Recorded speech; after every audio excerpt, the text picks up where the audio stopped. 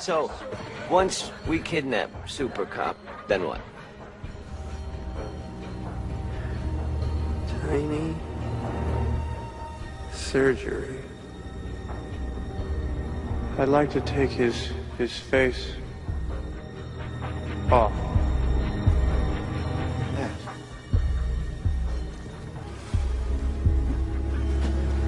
Cass. You want to take his face? Yes. His face. Oh. The eyes, nose, skin. It's coming off. The face.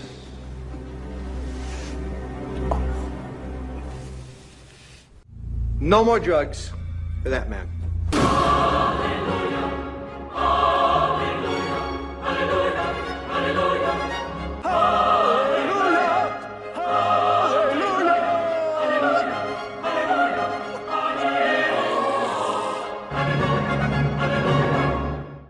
Hello looters, welcome to the Movie Loot. This is special episode number 17 of the Movie Loot, the special episodes that come out every other month, where the loot is a specific scene I love from a film I love. I take that scene, break it apart, analyze it, see why it works. If this is the first of these special episodes that you listen to and you like this idea, make sure you dive into our catalog so you can check out similar episodes we've done in everything from Alien or Pulp Fiction to Transformers the Movie or Good Will Hunting. Latest one of these was on The Godfather, where I covered the hospital scene when Michael visits his father just as there's about to be an attempt on his life. So check any of those out. This time I'm tackling a scene from one of my favorite action films. I had a very interesting month of April as I dive into John Woo's filmography to prepare for a guest episode on another podcast, Binge Movies, so stay tuned for that. But anyway, as I explored Woo's late 80s and early 90s Hong Kong filmography for the first time, I thought it would be fun to go back to one of the first films of him that I saw, Face Off, so I could talk about one scene from that film, but also a bit about Woo in general. I'm pretty sure I saw Face Off in theaters back in the day when I didn't even know who John Woo was, and I had a blast with it. But one scene always stuck with me, and that's the scene where Castor Troy, as Sean Archer, goes to visit Sean Archer, as Castor Troy, in prison. Now be warned, like all my special episodes, this will be an in-depth discussion, so the film will be spoiled. If you still haven't seen Face Off, you're missing one of the craziest premises of an action film ever, so check it out. As of now, Face Off is streaming free on Prime Video, Peacock Premium, and Paramount Plus. So let's begin. I've been chasing this guy ever since I joined the force. He has no conscience, and he shows no remorse. He's the mastermind behind numerous bombings and political assassinations. He has a felony list a mile long: murder, arson, kidnapping, terrorism, you name it. He's the most dangerous and brilliant criminal mind I've ever known. For years, I've been watching him, tracking him, studying his every move. I know his every mannerism, facial tic, gesture. I know him better than he knows himself. And now, after all this time, I finally figured out a way to trap him. I will become him.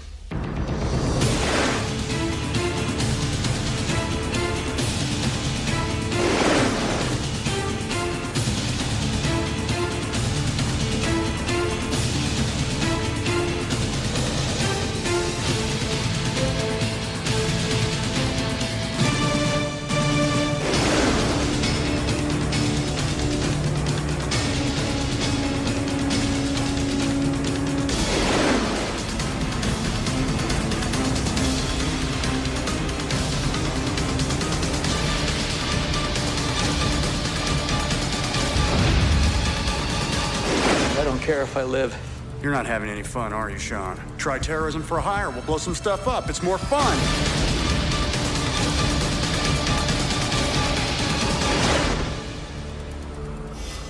Plan B. Let's just kill each other.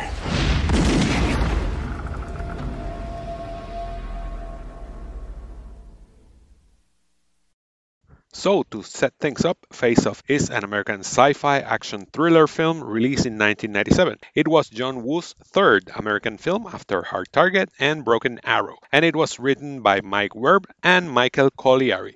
The film was a huge hit for everyone involved. It opened at #1 in the box office and almost made it into the top 10 highest grossing films of the year and cemented Travolta and Cage's career for the next couple of years as action superstars. The film follows FBI special agent Sean Archer, played by Travolta, who is obsessed with capturing assassin and terrorist Castor Troy, played by Cage, after Troy inadvertently killed Archer's young son while trying to kill him. After finally capturing Troy and putting him in a coma, Archer undergoes an experimental and advanced medical procedure where he dons Castor's face in order to pose as him in prison so he can get information on the location of a bomb from Castor's brother. However, things go awry when Troy wakes up from his coma and forces the doctors to perform the same procedure on him so he can pose as Archer and take over his job, family, and life. It really is one of the most absurd plots ever, but it is certainly original and it makes for a great action film. The scene I want to talk about is the scene when Troy, as Archer, visits Archer as Troy in prison, revealing what he had done, how he had murdered everyone that knew about the mission, and essentially dooming Archer to this maximum security prison. So to analyze that scene, I'm going to talk about three things. Number one, the setup.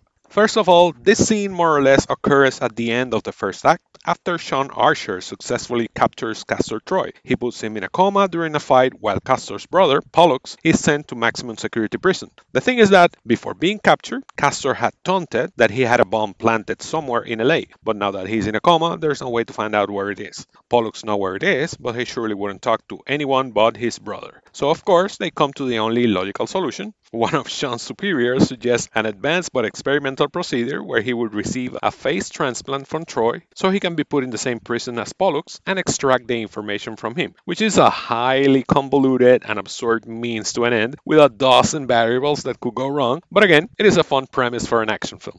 The catch is that other than Archer, only 3 people know about it. So Sean gets a procedure, gets Castor's face, and is put in this ruthless maximum security prison that seems taken from 1984 or THX 1138. There's a nice homage to 1960s Eyes Without a Face in the way the surgery is shot. In the meantime, we see Castor Troy waking up from his coma and forcing the doctors to perform the same procedure on him so he can become Archer. We actually don't see this, but when the doctor asks him what does he want, he replies, Take one goddamn guess.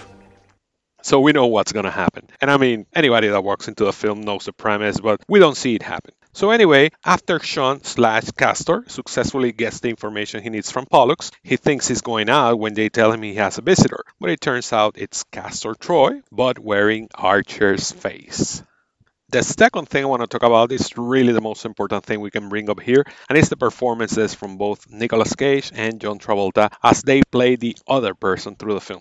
But this specific scene, it's all Travolta, and he clearly has a lot of fun with it. When this scene kicks in and Sean/Castor is called up to meet his visitor, the door opens in slow motion. Remember, it's a John Woo movie. And we, along with Sean, see the reveal of Castor/Sean looking at him at the other side of the door. As Sean/Castor looks surprised, Castor/Sean does this head tilt and little smile, and it's so good. And you see the face of Sean/Castor slowly realizing, oh shit, I'm fucked. Something has gone wrong because that is not me. You got a visitor.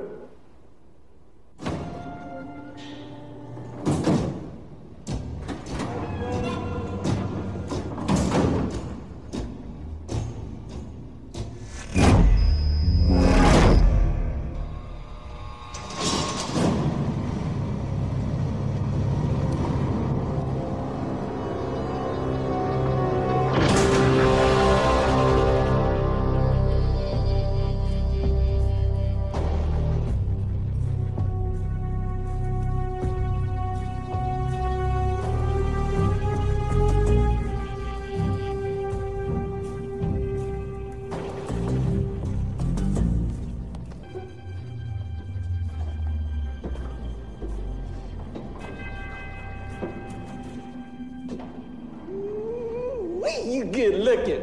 You're hot. It's like looking in a mirror, only not. And the way the script and Wu reveal what has actually happened is pretty good. As Castor slash Sean keeps on taunting Sean slash Castor, we see quick flashbacks to what he did with the people that knew about the procedure. We see them being killed, including Sean's best friend, Tito. Troy? Now that is between us, okay? But you were... In a coma? Nothing like having your face cut off to disturb your sleep. Read the newspaper lately?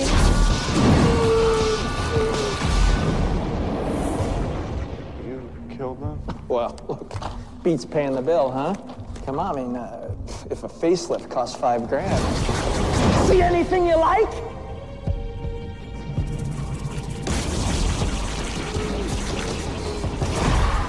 Tito.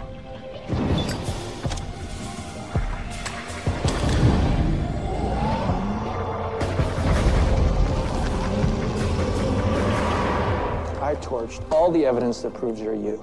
Okay, so wow, looks like you're gonna be in here for the next 100 years.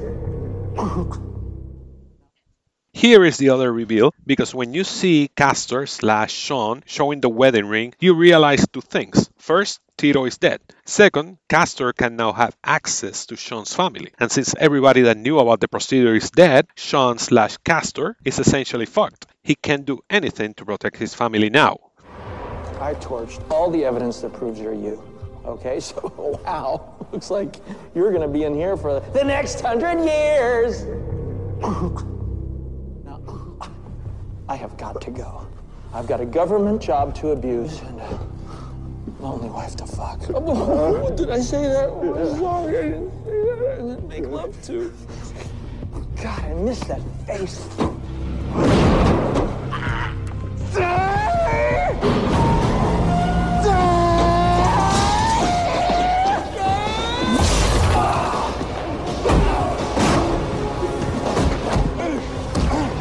Sorry, Agent Archer.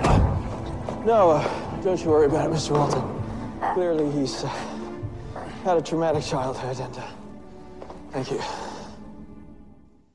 So there's a lot of skill here in how Wu unfolds everything, but the real genius is again in the performances, especially Travolta. It's really fun to see Travolta trying to assume Cage's mannerisms and way of talking, and that's one of the genius of the film and of Travolta's performance.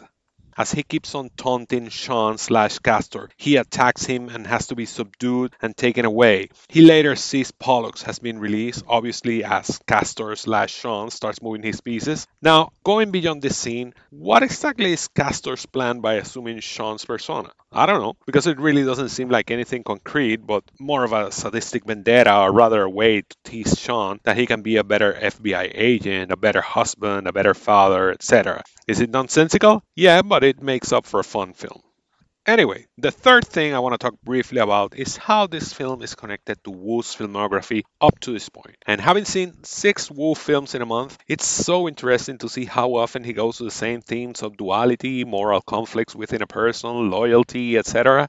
In most of his Hong Kong films, it's something more metaphorical, as we are presented with literal or figurative brothers at odds with each other, or cops versus criminals where lines are blurred. In Face of Though, he takes it to the extreme and to the point of absurdism, with the two main characters actually becoming the other, driving home that theme of duality. It's not more a metaphorical I am becoming you, it is a literal I am becoming you. But as absurd and silly as the premise might be, the execution from Wu and the main cast is great, so for the most part the film works. So we get chances to see Sean pushed to the edge as he has to embrace the Castor persona in the riot at the prison or when he meets his gang. But we also get a chance to see Castor being morally conflicted about his actions, especially that scene at the cemetery where Sean's wife is grieving their son. I don't think the film pushes these moral dilemmas as far as it could have to make it more interesting, but I'm glad it is still pushing it forward anyway.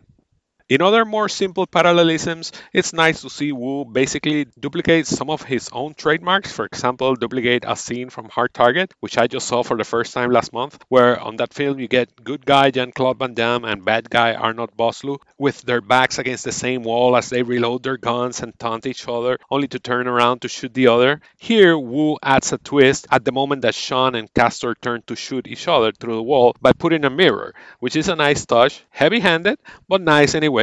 Of course, there's also the Mexican standoff at a church, just like The Killer, with the doves and the Christ imagery, and then the unnecessary chase with the motorboats, which is also taken from The Killer. That boat scene to me was not necessary. I think it was a bit too much. I think the film should have ended at the church, but well, no film can be perfect. So those are my thoughts on that great scene from Face Off. Not so much a showcase of Wu's direction, but more of a showcase of Travolta and Cage performance, especially Travolta, and one scene that has always stuck in my mind from this film. But anyway, as usual, I asked my friends on Twitter to share their thoughts on Face Off, favorite scenes, anything, and this is what I got. My friend Kevin from the podcast That Wouldn't Die said, for some reason, I don't enjoy this movie as much as The Rock or Con Air. Part of the problem is John Travolta is amazing as Nick Cage, while Nick Cage as John Travolta is simply a low-energy Nick Cage. It becomes bizarre and confusing. That being said, it's still a lot of fun. While Ian from Best Film Ever said, favorite scene is when Travolta, as Cage, has to get in the prison fight, and after he wins, there's this lingering laugh, if I recall correctly, where you can see the fear and power in his eyes.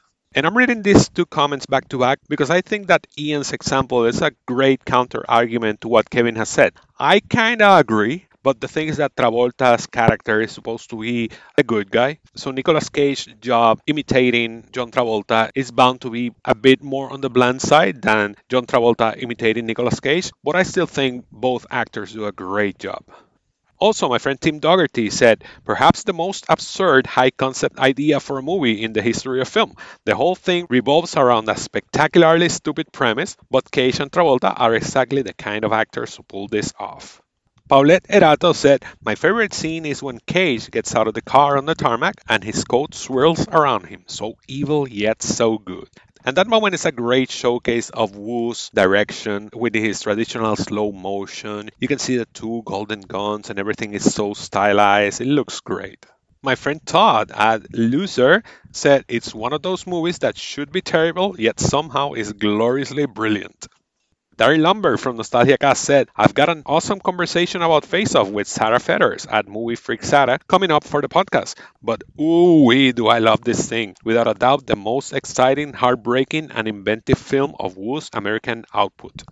And I agree with Darren because before this Wu binge I had this month, my experience with Wu was limited only to Broken Arrow, Face Off, and Mission Impossible 2. And out of those, Face Off is easily the best one. I barely remember Broken Arrow, which I saw in theaters, and I think Mission Impossible 2 is pretty bad. So I think this is obviously Wu's crown jewel as far as Hollywood films go, which is weird because he had made such a great name for himself with his Hong Kong crime films.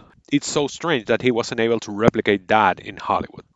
But anyway, thanks to everybody for sharing their thoughts. If you want to listen to more thoughts on John Woo, stay tuned to Binge Movies because, like I said, I was a guest on the show where we talk about 5 John Woo films. It was a lot of fun to record that with Jason, and that should be coming out in the next few months. Other than that, stay tuned for our next episodes on the Movie Loot. We took a bit of an unexpected hiatus for different reasons, personal and logistic reasons, but we already have a couple of episodes scheduled to come out in May. Finally, if you like this breakdown and have any thoughts to share, look me up on Twitter at my personal account at ThiefCGT or the podcast account at TMML2021. We always love getting feedback from people. Let us know what you thought of the episode, but also share it with others so more people can join us in the loot. So that would be all for this episode. Let's hope that our next episode doesn't come out in the next 100 years. Now, I have got to go. I've got a podcast to edit and a lonely wife to Whoops, did I just say that? I'm sorry. Make love to. Don't be scared, all right?